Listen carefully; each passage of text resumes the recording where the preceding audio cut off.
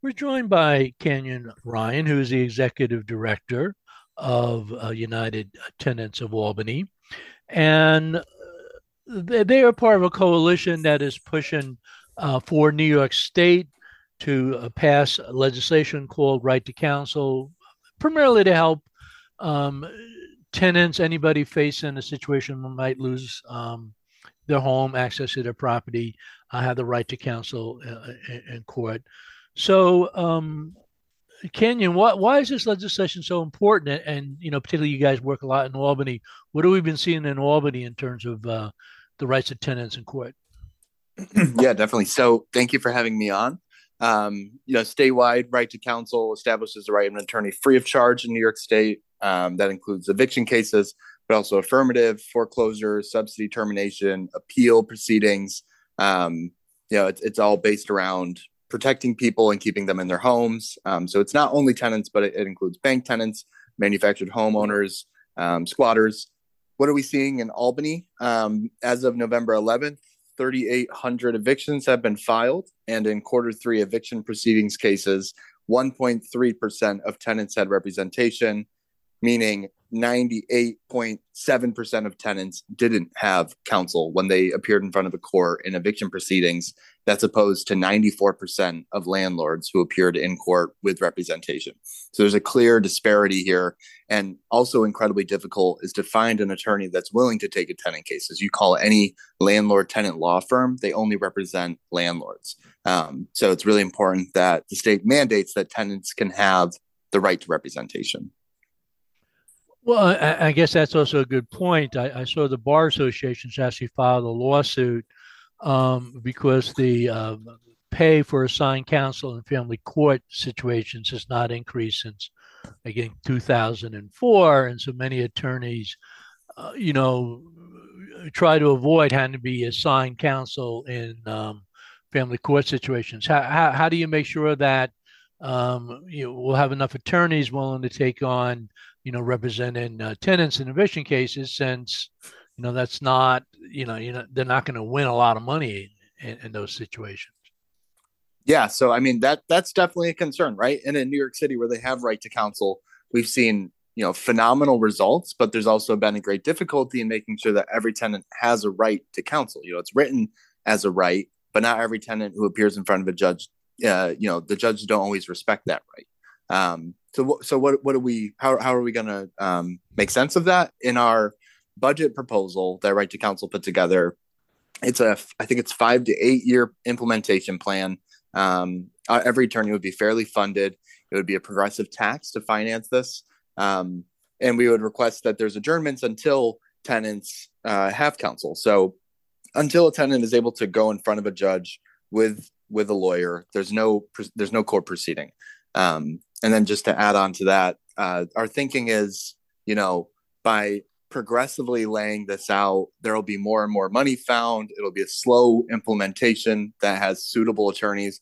And also, not every landlord tenant case requires, 18 to 25 hours of litigation. Often, all a tenant really needs is just an adjournment. And then they can be tapped into relevant resources so that, we're not going back and forth to court like you are in most other proceedings, but we'll come back in a month if the arrears aren't paid. And that's where the litigation really might kick in. But ideally, we don't need to do that. And you can just get tapped into, rental assistance through United Tenants, or if the arrears are too high, you can get first month's rent and security assistance.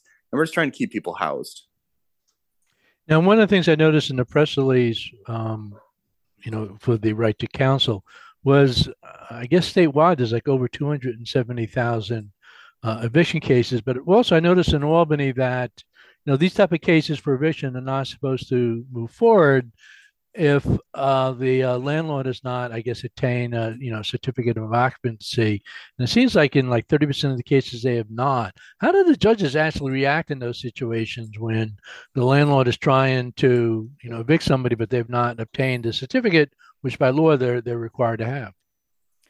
So that's pretty complicated, right? The city of Albany said, if you're going to bring a tenant to eviction court for non-payment, you have to have a residential occupancy permit. You get one of those every 2.5 years. And all it is code enforcement comes, they inspect the unit, and they say, yeah, this is livable.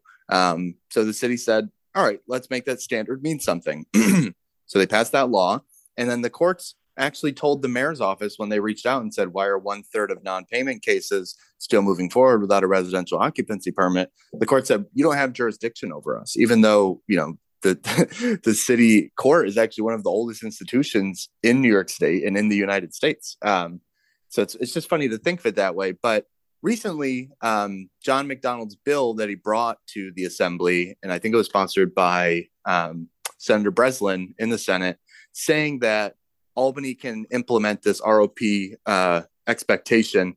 It passed, which is fantastic. So now this is state law. There's a cutout that allows Albany to do this. And so it should cease now. But up until this point, the clerk's office, they were mostly just letting it go through. And in some cases, when tenants raised this defense, the court literally told them, this means nothing to me, and brushed it aside and moved forward with the eviction proceeding. Interestingly enough, when legal aid was representing those tenants, that wasn't the case, and the judge respected the law. So that also points to the importance of having a skilled negotiator, aka an attorney, by your side in eviction proceedings. Now, many years ago, I had a job running the City Off-Campus Association, representing off-campus students, and certainly at that point, the city courts in Albany had a reputation of being extremely pro-landlord. Has that improved over the decades? I wouldn't say it's improved. I mean, in some ways, we're seeing that, Judge Kelly, he's generally favorable to tenants' claims, but Judge Rice, who's a former legal aid attorney, we haven't seen the same result. Tenants are still kind of getting pushed through this eviction mill, essentially. And something else I just wanted to add real quick, too, on the cost. There was a study done by Stout that demonstrated for every dollar that New York State invested in right to counsel, it would save $3 to $6. So the cost savings kind of start generating on their own. It's something I forgot to mention. Now, how is the bill faring in the state legislature? Is this a new bill? Has it been proposed previously? So last year was the first year that we put in like a substantial effort to get it passed, and we were successful in the assembly. They passed the C version. And so we went back to the drawing table and said, okay, this is what they expect. This is what they want to see. The biggest change this year is that we're trying to push it to get it into the New York State budget, because the Senate said we're not going to touch this unless it's included in the budget.